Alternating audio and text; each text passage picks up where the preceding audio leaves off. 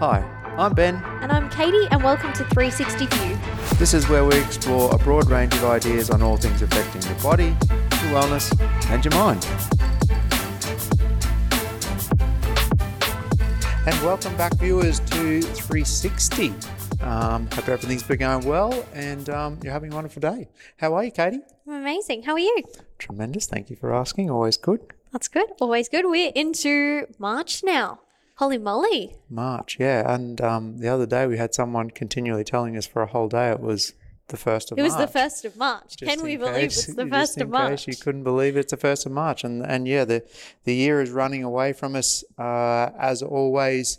And we tend to see that around this time, those people that made those commitments to themselves at the beginning of the year now start, as the seasons sort of change for us, start to find it a little bit harder to either get up or train a little later. The daylight hours are just on that teetering point now of starting to get a little bit shorter. So as we run sort of from autumn into winter. Yeah, and it switches both ends of the spectrum. So in the morning, if you're normally trained in the morning over summer, you find that you're having to wake up in the dark, which is really hard. But then especially training at night, by the time you finish work, go home, get your gym stuff, train at whatever time you train, and then get home, you're getting home in the dark. So you feel like you're trading off daylight hours at whichever end you train at. So it is something, and this is where more of that self-commitment and discipline comes into what you do and making it a habit and making sure that you do have that habit over winter. You don't just drop the ball and let it go. Yeah, well, we always know that those people seem to go into hibernation mode. Yes. Hibernation mode for winter, and summer's so far away now that we sort of dwindle away from those hours. Summer seems to be so far away and it all gets pushed out, and suddenly it's like, instead of every day I'm training, it's every third day because it's a bit harder to get up, and then it's maybe once a week, and then that commitment that they made to themselves to train 3 to 4 times during the week at the beginning of the year, or when we always see those New Year's resolutions start to go around, to suddenly become 1 to twice a week. Yeah. And we've already halved it, and then we've got to expect that the results are going to halve. If you were training 4 times a week, if you plan to train 2 to 3 times a week and implement other things on the other days, that's not bad. No. But if you're planning on training 4 to 5 times a week and you're training once, you've just broken trust with yourself. Yeah, and we have talked previously about that commitment to yourself, and also in those goal setting and what you're expecting to get out of that input that you're putting, or that effort you're putting in. Definitely. It's now a chance to probably reassess where that is. Probably reassess now that everyone's back into their routine, schools and stuff going back. I know that we're coming up a couple more weeks and then it's holidays again. So everyone's going to be back into the holiday mode of doing stuff probably out of routine. So it's sort of a bit easier sometimes to regain that trust again and try and plan things that you did have to happen sort of through that January period. But it's another chance now to try and have a look back at what you've done, what you've implemented, what stuff's worked, what stuff hasn't worked, what stuff's harder to keep a hold on, what stuff has definitely sort of adjusted a little bit because of that routine or because of what commitments you've had. We definitely find that commitments are seasonal and they're meant to be. Like you may have been amazing in summer, and now as we move into those colder months, you move into winter, you're going to want to move a little bit less, which is natural. You're going to want to eat more warm foods, etc. So then if you're training 3 times a week, it's a really great time to up your recovery and to start implementing some things that are not necessarily so heavy breathing on your body or such heavy load on your body, but it's more that recovery and body maintenance that you don't necessarily want to do as much of in summer, but winter's a great time to implement that in, and then you'll come out of that and still grab a few things, a few habits that you've made solid and drag them through summer, but it's not going to be your major focus in summer like it is in winter. And you can teeter that there as to what you're focusing on. Yeah, so super segue there, Katie, because today's episode is about body maintenance do's and don'ts. It is. Things that we've found out that either have worked or beneficial for us or in clients or people that we know of, and then potentially things that we see that probably don't have a good return for the investment or we don't see as worthwhile, or things that you can probably avoid a little bit more as far as for your training or around your body maintenance. Yeah, so we have your top 6 do's and your top 6 don'ts.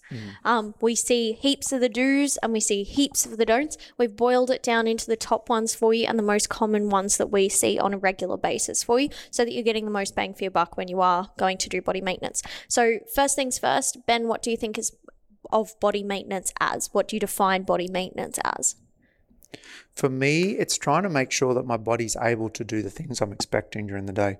So the body maintenance is something that's potentially doing the things that maybe other people aren't doing, or being able to make sure as I progress throughout my life or throughout my day-to-day encounters, that I'm able to do what I'm expecting my body to do. And that sometimes incurs some stuff for me to do myself. So things like we talk about stretching, strengthening, stuff like that. So things that I potentially can do myself, invested in myself, so that I can then make sure that the output, or what I'm asking my body to do throughout the day, whether it's work, whether it's training, whether it's high activity that I'm expected to do, is easier and I can bounce back quicker. So we know that when we talk about working out or about fitness or doing stuff, we're doing things to break our body down, to give ourselves the chance then to recover. So when we recover, as we've talked before about, is that super compensation or that adaptation that we're expecting our body to do, because it's very good at adapting very quick when you start to give it inputs, so that outcome we can obviously see as progressing or towards a goal that I'm doing. So I'm more looking at as far as the little things and the 1%ers I can do that's going to help me either recover better or help me bounce back faster, so that I can end up coming back and doing what I need to do. So what about people that only train maybe 2 or 3 times a week, or for people that don't do what they consider to be extremely intense or strenuous or hard exercise? Do they still need to recover? Do they still need to do body maintenance? Yeah, they still need to do body maintenance, but the thing is potentially it's the time invested in it. So it's thinking about things that are going to give you the bang for the buck that we talked about before, that maybe now, because my job or my activity is not so high impact, I'm still either sitting or I'm still either doing something with my body. My body's still got to move. As you talked before about things that now that we move into winter, is probably being a bit more aware of your NEAT activity, so that non-exercise activity thermogenesis. Just means your movement that is an exercise. And that's right. It's the potential stuff that we don't see as being particular exercise, but it's just probably upping that potentially if you're going to either drop off some of that exercise or determined exercise throughout your day.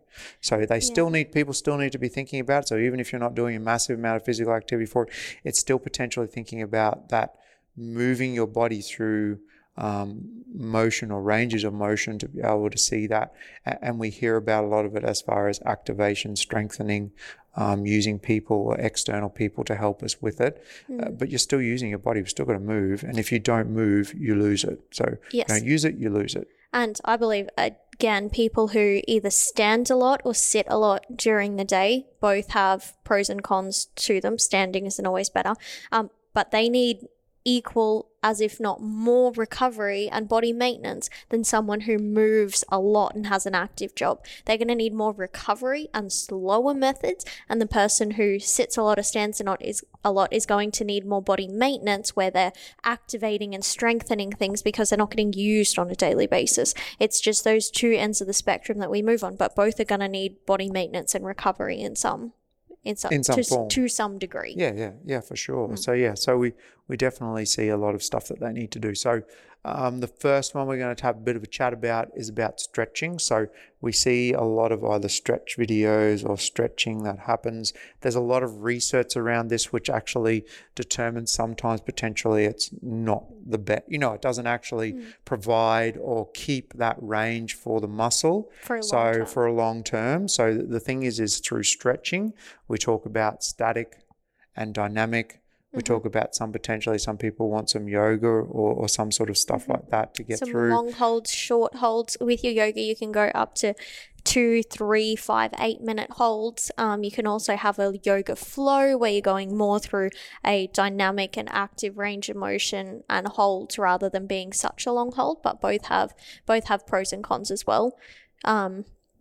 to that long hold and short hold. It just comes down to what you prefer and what you find works for your body. And with all this stuff that we go through, it's certainly some chance for you to have a go at a few things or try a few, or know if you've tried them before, if it did work, didn't work, potentially what time you've invested in it, whether it's better. I know for me personally, at night time before I go to bed, that's usually the best time for me to do some sort of stretching stuff, is just to do some stuff that maybe I found is a bit tight throughout the day. So whether it's through my quads or the front of my legs, is a chance for me to just open up that stuff. So my hips, my glutes or my butt, to get through some of that stuff. If you've done some sitting, shoulders, usually we find that we're, like very hunched over, so rounded forward. So this is a chance potentially to grab my either foam roller or a pillow or something, put it down the middle of my back, laying with my arms just out to the side so that I can open through my chest, open that up, because we know as we get older and things obviously locked down a bit more, if we continually put ourselves into that position, it becomes that go-to neutral position for us. So it starts to get that set position. So you'll see a lot of people with rolled shoulders forward, also that forward neck as well, because as you know, if you look down the side of your body, your ears should stack over your shoulders, over your hips, and then over your heels. So the way it's looking for is to try and look for those points that are going to end up being in a line, and you end up finding that people's heads start to tilt forward or push forward, so their neck becomes not overextend, flex, so coming forward almost into that forward downward looking area, because we're setting stuff up like that. So a chance of a nighttime for me is to open that up, try and get that back the other way. You've got to compensate and go back the other way. So that's a good time. And then because I'm going to bed, I find that's just a little easier, and I wake up in the morning that I'm not, just relaxing, gets me to down regulate, everything's sort of going with that. So some body maintenance stuff for there. That's an important point there on your stretching, is that stretching sends a signal to your muscle. Any static and long hold stretching sends a signal to your muscle to relax. Stretching, and you're looking for that. You're waiting for that to relax and release. That's why we incorporate so much breathing work into it. You'll notice any yoga video, you go onto YouTube and you do a guided yoga session, it is going to come across breathing in some fashion. Yeah. We focus on that so the muscle can relax.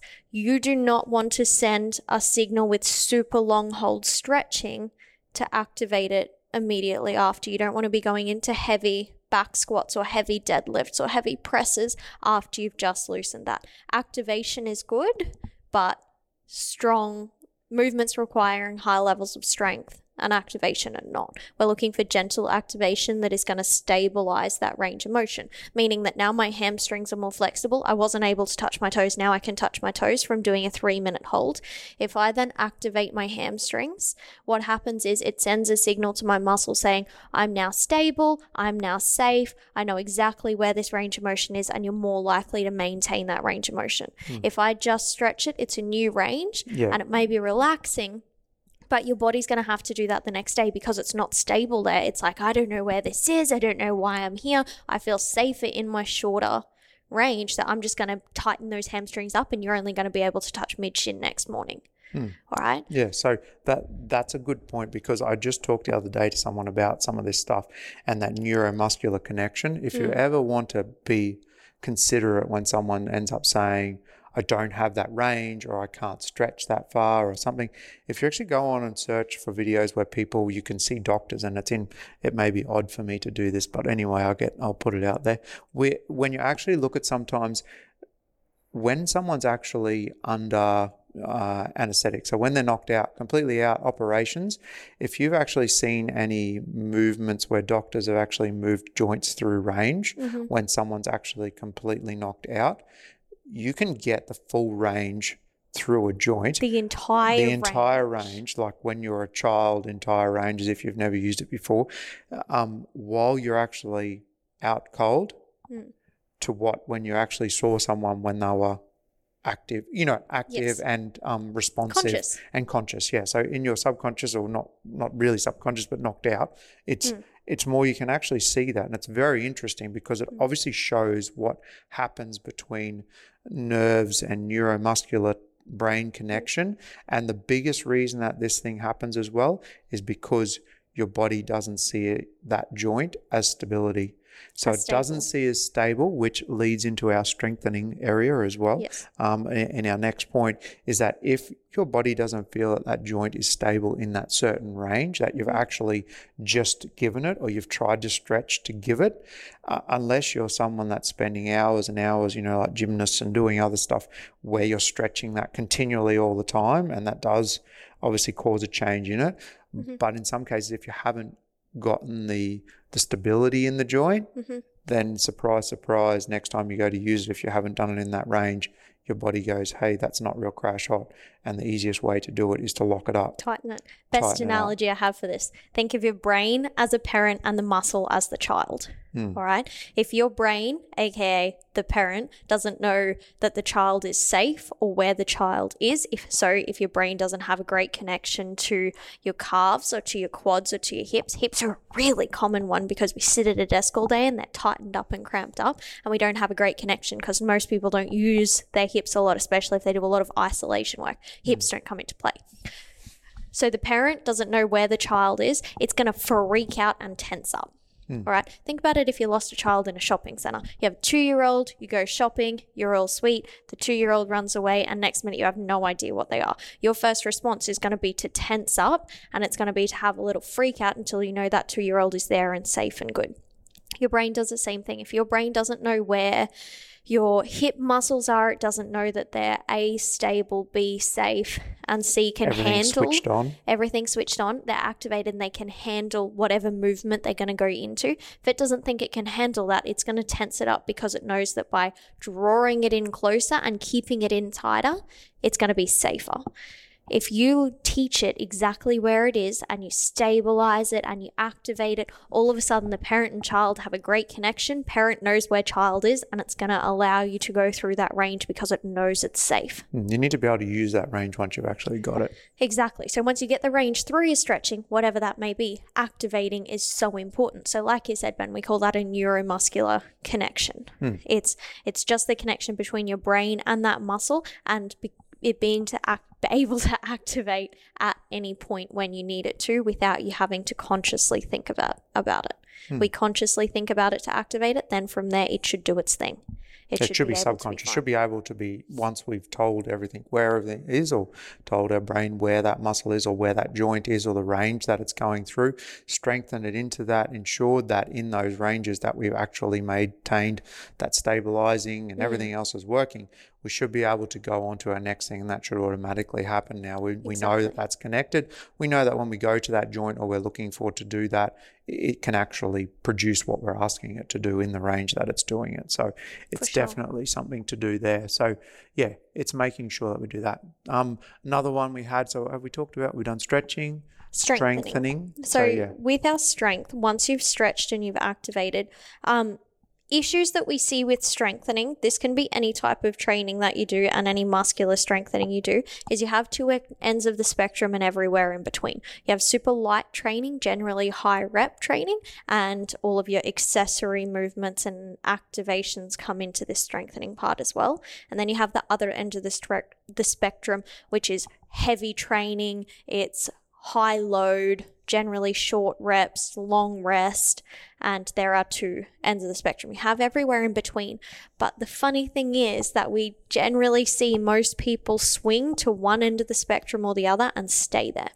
Balance is something that is surprisingly difficult to maintain without having a dedicated program. A purpose in it. A purpose behind it. Yeah. So we find a lot of people do the super light, high rep training, lots of accessory work, but they'll never actually train heavy. It's something that scares them.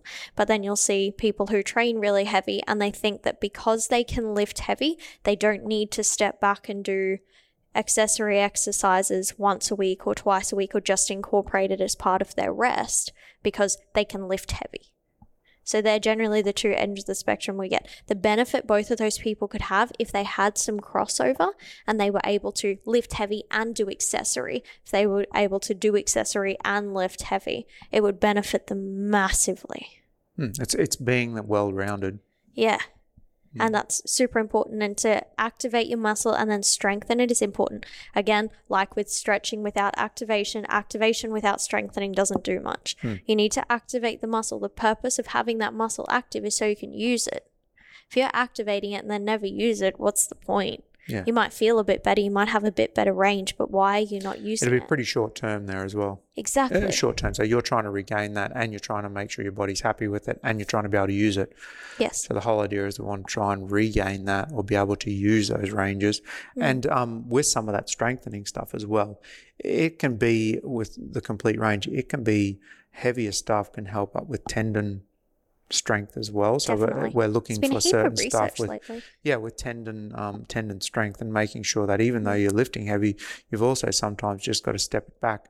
And like you say, we're looking at that heavy and also that lighter and accessory work, or that moving a little bit quicker or doing something with that is, that's where those two ends of the spectrum sort of cross over, and being able to make sure that that joint is happy with all those tendons and ligaments around it. Yes.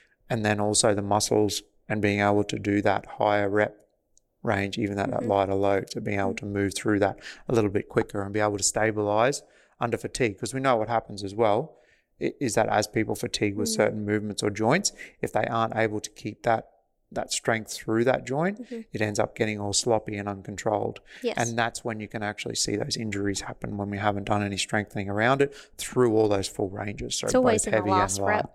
Yeah, and the way it is you should need to earn the right to be able to go that fast. Exactly. You need to tidy up your form, then you can go quicker. If you can't tidy up your form, then that's where you need to stay, or a little bit slower than that.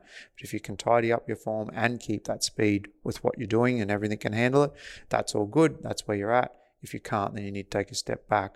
Own it. Speed with bad form is so interesting because it's never going to improve you beyond where you are, but it feels so much like it will.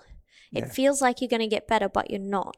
If you took a 5 to 10% step back in intensity, which in the scheme of things is not much at all. You're still going to be working hard, but you correct your technique and then increase your speed again, you're going to get massive benefit. But by going that 5 to 10% faster, it feels like it's so much harder because you're so much less efficient, but you're not going to get any improvement from that. You're going to stay where you are. And chances are you're going to get injured a lot quicker. Yeah. So if anything, you're taken out of the game sooner. But it's very interesting because it takes either self-education, self-control, or someone else watching you and telling you how fast to go to actually know that, because you think you're doing the best thing for yourself. By going faster, you think that you're pushing harder and it's going to be better for you, but it's absolutely not, which is the hardest thing when something feels like it's going to be better for you, but it's not. Like, how do you... Yeah. It's a difficult thing to get across to people because it's hard. It's like if someone was eating vegetables or something and someone came in along and told them to stop. You have 100% conviction that that's making you healthier, and someone's coming along and saying it's actually not making you better, let's take it away. So it's just something to be aware of, and it's something you can only do by trialing. If you trial slowing down for a moment and then earning the right, you're going to be so much better off. Yeah, for sure. And why is it that everyone starts to try and learn new skills or increase speed on new skills when they're having under fatigue and when they haven't actually earned that right? No. Yeah, for it at all. So yeah, it's something to definitely be considerate of. So yes, we've done our strengthening, we've done our activation. And the next one we have there is self versus professional reliance.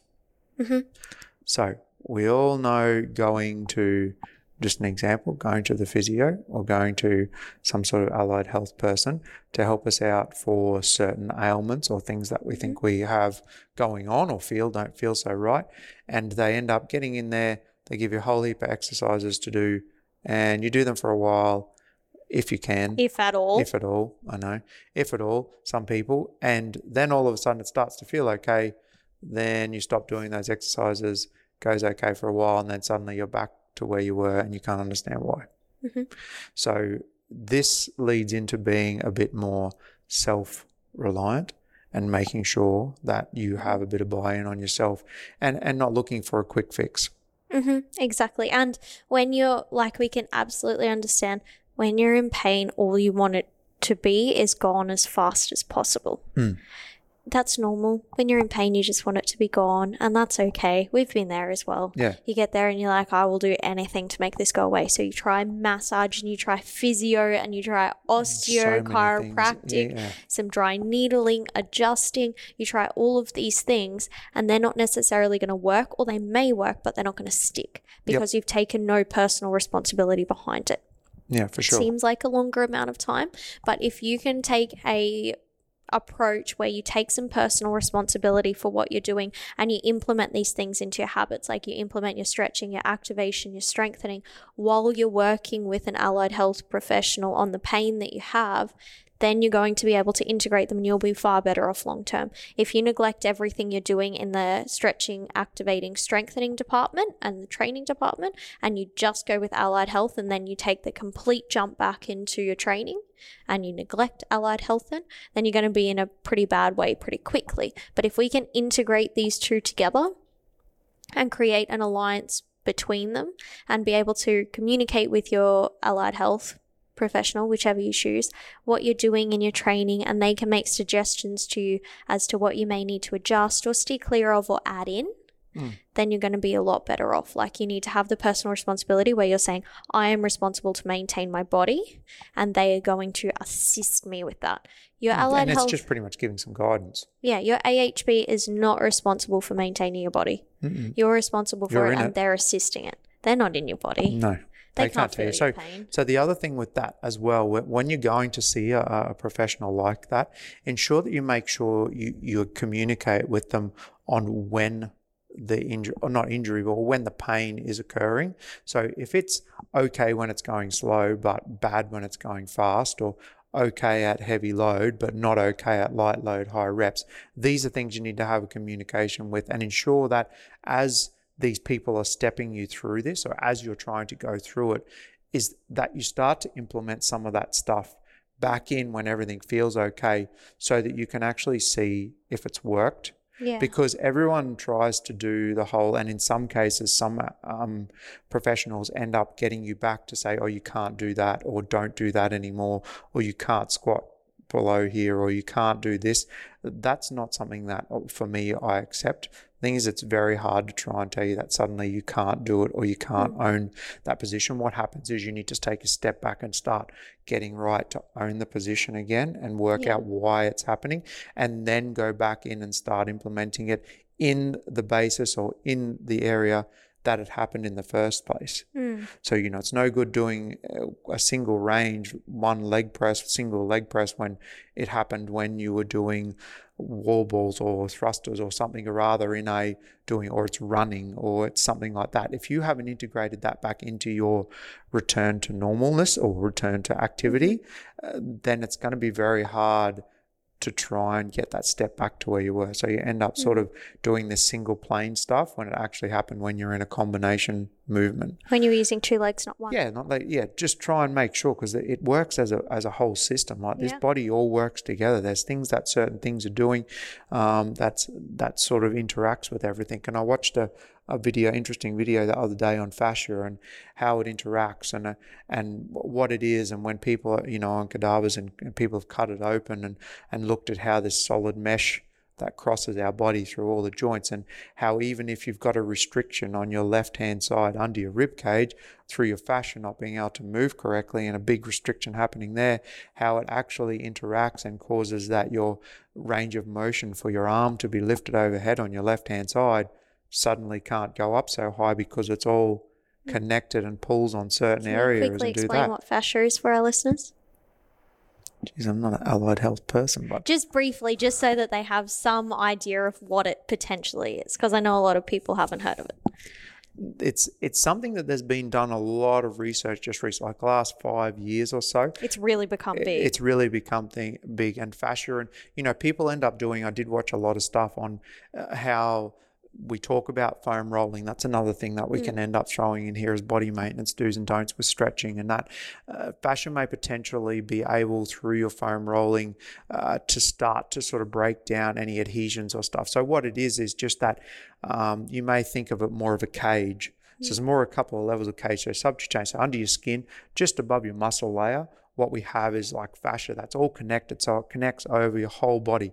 It's almost like a suit that you would wear, almost like a mechanical mesh suit. And that's how Thinking like an Iron Man suit or something. That's exactly right. And the video that I watched and what I was looking at the other day, to just touch up on some of that stuff and how people interact and how it does work a bit more, is how they actually did have it and wear it like a Lycra suit. So a guy had a Lycra suit on, a lady ended up coming in, limiting his movement by looking at what he could do by reaching his arms overhead. So he put both his arms overhead. She had no touching on him or anything going. This was all good. He had full range from one area all the way to overhead. So that was all good.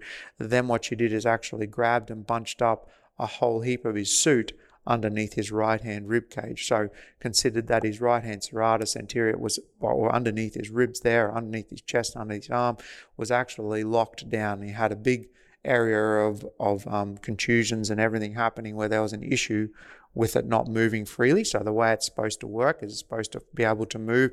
Your muscles can move underneath it, and it just sort of interacts with that and keeps over the top.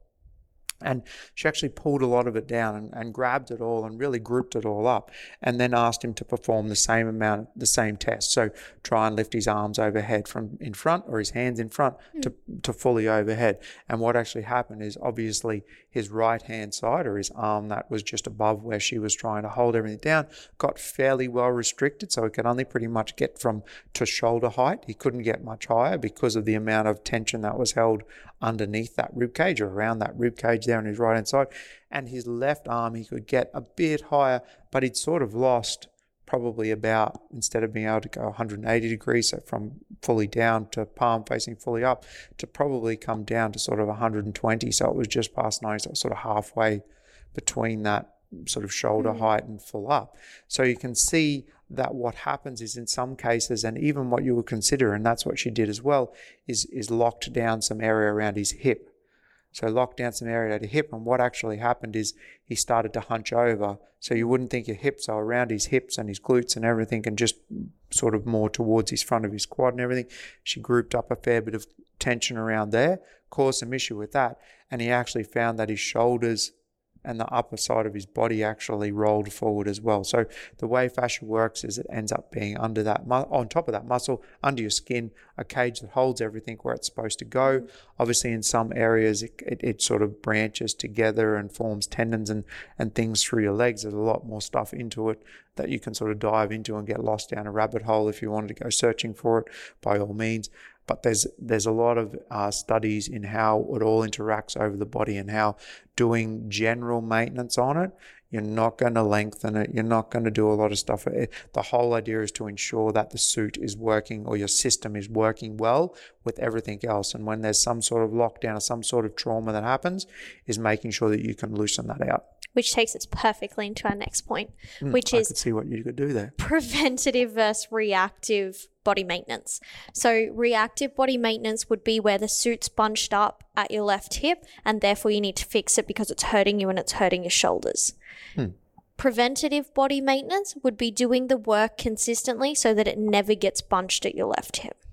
All right. So preventative is more on a day-to-day, week-to-week basis, is making sure you have some practices in place that you know work for you, and you're going to continue to flow through these things, and you're not going to get as regular niggles or discomforts or things going wrong because you found these things that work for you. Whereas reactive is not doing anything, and then as soon as you have pain, all of a sudden you need to be fixed. And you have to remember that all of these things have a cumulative effect. So if we're consistently doing them, then they're all going to accumulate, and you're not going to have that pain. Or once you have pain, it's going to take a while for them all to start to add together and release that tension. It's not going to be something, you're very rarely going to have something happen where you have an injury and you're going to go to someone and they're going to fix it in 30 minutes and you'll be better and never have that issue again. So we need to be taking a more preventative approach to avoiding pain and injury and discomfort, rather than just when you're hurt, because by the time you're hurt, it's too late. Yeah, it's gone too far. You've missed the mark. Yeah, that's right. It's being able to make sure. Then also when you're either doing something, knowing that if something affects you, like it's giving you pain or discomfort, pulling back for a little while from that certain movement or that certain range to ensure what's going on, find out what's happening with it, and then go back into it. So trying to pull back and know that you may potentially have to do some preventative stuff before you go asking for that range again. Definitely. So yeah. And then our final point for today is using pain and discomfort as a sign that something isn't right. Something not being right could be a whole heap of stuff. It could be a muscle not being active. It could be your fascia's not functioning as it should. It should be that something's or you're feeling something gliding. locked down. Yeah. It's locked down. It could be you're not strong enough in that position. Something else is too weak. It can even be down to, it's a little bit controversial, but the emotional stuff behind pain as well. It's something we'll go over in future episodes as well, but it's currently had a whole heap behind it, but it's something that's little known as well, is that sometimes you have pain in a part of your body that's fostered by something emotional or by something in your head. And again, it's a sign that something isn't right and you need to fix something. So the best thing that you can do is do a little bit of research on it to see why that pain is potentially there. Go and see someone that might be able to give you some insight and a lead that you can look into as to why that pain is there, and start to work through it, because by you working through that pain and figuring out why it's there, you're going to prevent that from reoccurring, but you're probably going to prevent it from occurring anywhere else in your body. Then if something else goes wrong somewhere else, take it as a sign that something isn't right and change it. You're never going to have pain. Go to an allied health person, get it fixed, continue with your life exactly as it was and your training exactly as it was and not change anything and never have it happen again. Because it's always a sign that you're not doing something correctly. So if you can spin that around, figure out what it is, change something in your life, however little or big that may have to be, then you're not going to have that pain happen again. And with that, some of that stuff as well is if you've had some chronic pain in an area for a long, obviously chronic indicates that it's a long time, acute indicates that it's a shorter period. Is you've had some chronic pain there potentially sometimes as well, there's actually nothing wrong with the joint or the area, but because when you know that you've got a sore ankle, so it's easiest thing, some area is, you know, you've got a sore ankle, you know that potentially when you squat, your ankle gets sore, or the area of when you're dorsiflexion or you're coming down the bottom of your squat, your ankle gets sore. You know, that's something you've been struggling with for a long time. You've potentially fixed it. You've stepped back. Everything's all going. But every time you squat, and subconsciously in the back of your mind, you're waiting for the pain in your ankle. And sometimes that there's nothing wrong with the joint.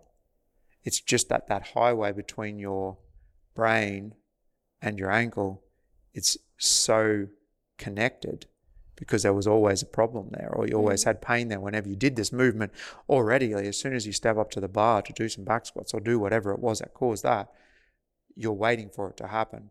So you're almost willing it to happen. Yes, and you've checked there's nothing physically wrong. So you know there's nothing physically wrong. You've gone to someone who's checked. It's come back as all clear. Scanned. That's when you get the mental side of it coming in. Which is what you had talked about, which I think is a good thing to go through as well as what we will, and as we progress through in future ones. So so some stuff that we've talked about for our do's and don'ts for our body maintenance. So some do's, we've got a few quick pointers there to do. So long holds and dynamic stretching. Obviously understand when you need to be able to do that. So we're looking for long holds potentially when you're actually either relaxing at the end of a workout or at the end, or when you're at the end of your day, to try and go through there. Think about more your dynamic stretching is stretching to regain that range throughout that joint or throughout that muscle, and then you're going to move on to doing some strengthening. So you're going to take that complete range and strengthen it as well. So you're going to try and build so that you have confidence and that joint has stability through there and through that. So then some focused activation, so making sure you're activating the correct muscles or the correct things to get that connection through that neuromuscular, through your brain to that muscle or through to that joint, to make sure everything's all connected and sweet, so that when you use it, you don't necessarily have to constantly be thinking about it all the time. So some do's with that. Then some self-responsibility and some professional help. So make sure that you've got a buy-in on this. It's your body. If you're not got the buy-in to do it, then don't expect anyone else to have it, because there's only a certain amount of times. I mean, there is some allied health people that are more than happy to quite keep taking your money and keep you coming back If you're not doing the if work. you're not progressing. But ensure that you talk to them, ensure that you say, this is not getting any better. When I do this, this is still happening. Yes, you need to have some buy-in, but also if you're not happy with the professional help you're getting from someone, go to someone else, get a second opinion. You're the one in this, they're not. So that you got to live with it for 24 hours a day. Ensure that you're doing your preventative maintenance, or ensure you're doing, if it does feel and you're wanting to make sure that those joints are all good, your fascia's moving correctly, everything's feeling, do that self-maintenance on yourself, obviously self-maintenance on yourself as you go through. Make sure that you've got buy-in there. And then, be body aware. So know that if you're getting recurring pain, doing something or in a certain range, it's a chance for you to take a step back, look at what you're doing, potentially readjust either positioning or what's going on, and then progress from there. Do something, try a different stance, move your feet in, move your feet out, different hand position on bars when you're pressing, bench pressing, elbow position. Look at something that potentially you're doing, setting yourself up, making sure that works for you, knowing that it's not happening again. Find out where it doesn't happen, go from there, then step again. So it's continually reassessing and going backwards and forwards from there. What's our don'ts? Our don'ts: stretching without strengthening. If you're purely stretching all the time and you're never activating and strengthening, that is an absolute no-no. Only doing compound lifts is another one of our don'ts. So you can't purely be doing our compound lifts. So for example, a squat, a deadlift, a press, any dynamic movements, Olympic lifting, purely compound movements without doing isolation. Multiple joints across multiple planes. Only doing single plane isolation lifts. So with our isolation lifts, it's just purely working like a bicep or a quad or a calf. We can't just be doing that because we need our muscles to work together. We can't expect them to work together without working on their own, but we can't just work them on their own. So we need to be incorporating some compound lifts, some isolation lifts, again with that broad spectrum of strength work. So making sure it's light and heavy. Because that just tees into coordination. Yes. Coordination with muscles when you're doing compound lifts, that's something that you gain as you do them. Obviously, you need to know sequencing, how muscles and how joints need to work together to get you to the position that you need. Doing only isolation lifts limits you with how that works, limits you with how your brain and all your joints and muscles are working across certain planes. And when you need things to be pushing, pulling, antagonists, oppositions, things like that. So you need to make sure that you can coordinate all that. So getting stuck in those doesn't help. No. Then from there, a missing mind-muscle connection. Don't ignore this. If you can't feel a muscle engage and you know that it's not working when you're training, do your mind-muscle work. Don't avoid this at all. It's pretty quick. It's pretty simple. A big one with that is usually deadlifting. Yes. Deadlifting, if you go in, what are we looking for to feel? Hamstrings, hips. Posterior, everything behind there, not your back. No. So if you get up after you've done some heavy deadlifting, and you're like, oh my goodness, my back. Yeah, but my hamstrings don't feel anything. Yes. Then potentially what you should have done is, if you couldn't feel that on the day of you're doing it, it's usually always the day after or that day. Like that's where you know, you know you've done something wrong. Is potentially you should have pulled back, gone a little lighter, slowed down a little, made sure that activation of that hamstring has happened. Then go heavy. And ensure that your core is working and everything's locked in and your sequencing is right. So a few things over that one. So don't ignore your mind-muscle connection work. Our next point is taking no personal responsibility and looking for a quick fix. Remember, this is a cumulative effort. Everything is going to add to you being better, to you feeling better, moving more freely. All right? So take personal responsibility. So again, the don't is no personal responsibility and looking for a quick fix. And then our final don't is ignoring pain and discomfort. Pain doesn't go away through ignoring it. It may go away temporarily, but it's going to come back and it's going to scream louder. All right. It's always a sign that something isn't right. In all of the things we've just talked about, something isn't going right. So it's a sign that it's not going right. What do you need to do? What do you need to fix? Likewise, discomfort, which is our step before pain that normally we ignore, is again, your back's a little bit tight maybe in deadlifts and you just think nothing of it. It's just what happens when you deadlift. I've heard that so many times. Yeah, that's just what happens. My back just gets sore in deadlifts but I do them anyway because they're good for me, but they're not good for you if your back's hurting. No. So that's something there, is just making sure that you don't ignore pain and discomfort. It doesn't mean you have to consume 24 hours of your day wondering why your back hurts when you deadlift. Just be conscious of it. An answer will come up.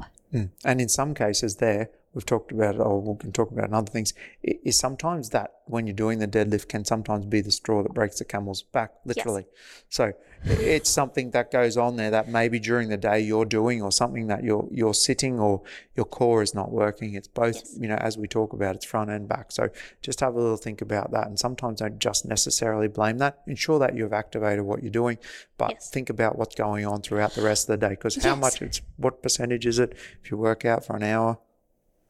Out of your 24 hours, potentially you're with you're with yourself doing everything else during the day. It may be that you're just a bit lazy with your posture and your positioning. So before we go, great example of that. I was talking to a lady the other day. We backtracked her issue all the way back. So we're talking about tight hips. Mm-hmm. She said that she was training one day and had super tight hips and wasn't sure what was going on, can normally get a squat that's just below parallel, and couldn't even get to parallel this one day, like super tight hips, and said she could feel them and didn't know what was going on with them. So we looked at it, started stretching, chatting, and having a look at why that may be. We backtracked that to not sleeping great. For starters, sleep wasn't good. So we asked about nutrition. If your sleep isn't good, then what's your food like? Potentially thinking maybe too much sugar, carbs, not enough protein before bed to foster sleep. Nutrition had gone terribly, not eating regularly. Body was out of routine, eating too much sugar, too much starchy stuff, definitely not enough protein. Why was the nutrition bad? Tracked that back to stress. The stress was the thing that was then comfort eating, which was then causing bad sleep and bad hips. But why were we stressing? Because the routines and habits had fallen through. The one routine and habit that fell through was not walking every day for half an hour. That fell through. So then that resulted in a feeling of failure and a little bit more lethargy. So feeling a little bit more, didn't really want to do stuff because she hadn't been walking, so she hadn't been moving, which gives you energy. It doesn't take it away. So then had been more receptive to stress and had been more prone to stress because she hadn't been moving, having that outlet of a day-to-day basis. So then wasn't eating properly, therefore wasn't sleeping properly, therefore her hips were the things that carried all of that and seized. So we tracked that all the way back. So like you were just saying, it's not necessarily something that you did exercise-wise that made that happen. It's a whole host of different stuff. And it's so surprising that people can't take a bit, or we get so locked down on actually what's happened when we're either exercising. So this is what I know has definitely caused it. Yes. In some cases, you need to take a holistic, as we talk about that 360 holistic view, is to step back. Is to step back and have a look at it. Look what you've done throughout the day, week, month. Like as it progressively got worse, where they were tight, then they weren't tight, then they were good, and then you did. Yeah. It's that big thing that I just see a lot of it throughout people is postural. Like you're either sitting, standing, moving, doing something throughout the day. If you can't get your hips or your core stacked and looking fine throughout what's going on through that midsection and that like that abdominal, your midsection area is that connection between the lower and the upper body, getting that melon sitting right on top. If you can't get that right, everything underneath got to compensate. Then all of a sudden, what didn't seem so hard, all of a sudden actually happened. It's now screamed at you, and it's now told you that this little bit extra you've asked me to do throughout the day is not okay. I could handle this amount of time doing what we were doing, to suddenly being hit with another 45 minutes of potentially deadlifting or potentially squatting or whatever it is, pressing, whatever you're doing. It's like, okay, I can't, that's too much. And the deadlifting and the pressing wasn't the issue. It was what had happened in the rest of the day. Throughout the other 10 hours or 12 hours, you were doing something that maybe you weren't so mindful. Because in most cases, what we see is people are very good at being able to stabilize and do things when it's a heavy load or when something's happening, because we've got so much focus on it. We've already worked it up. This is heavy. I know it's going to be heavy. I'm really going to brace. I'm going to have to think about this. I've got to really concentrate on it. Yet we reach down to pick the lightest thing off the ground, suddenly where back goes. It can be the easiest time to do it is because you haven't. It's repetitive. Yeah, it's repetitive. It's something that you're doing all the time. So yeah, really think about that, because if you don't do the body maintenance that happens with this, potentially that's what can come about and the outcome that we end up getting given. Exactly. Nice. Alrighty, viewers. So there are our top 6 do's and our top 6 don'ts when it comes to your body maintenance. Pick some of these, start implementing them into your habits and see what works for you, because we know everyone's body is individual. If you have any questions, by all means, flick us a message at 360view.co on our Instagram, Facebook, etc.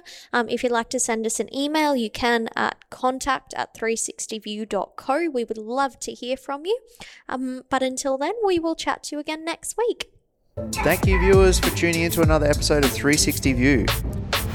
You can follow us on Instagram at 360view.co to stay up to date with everything we're doing, and tag us in your podcast listening. If you found value in today's episode, leave us a like, a review, and a 5-star rating. If you know someone who could benefit from listening to this episode, give it a share. If you have any questions, shoot us a DM on Instagram and we'll answer them in the show. Thanks again, viewers, and we'll chat to you in the next one.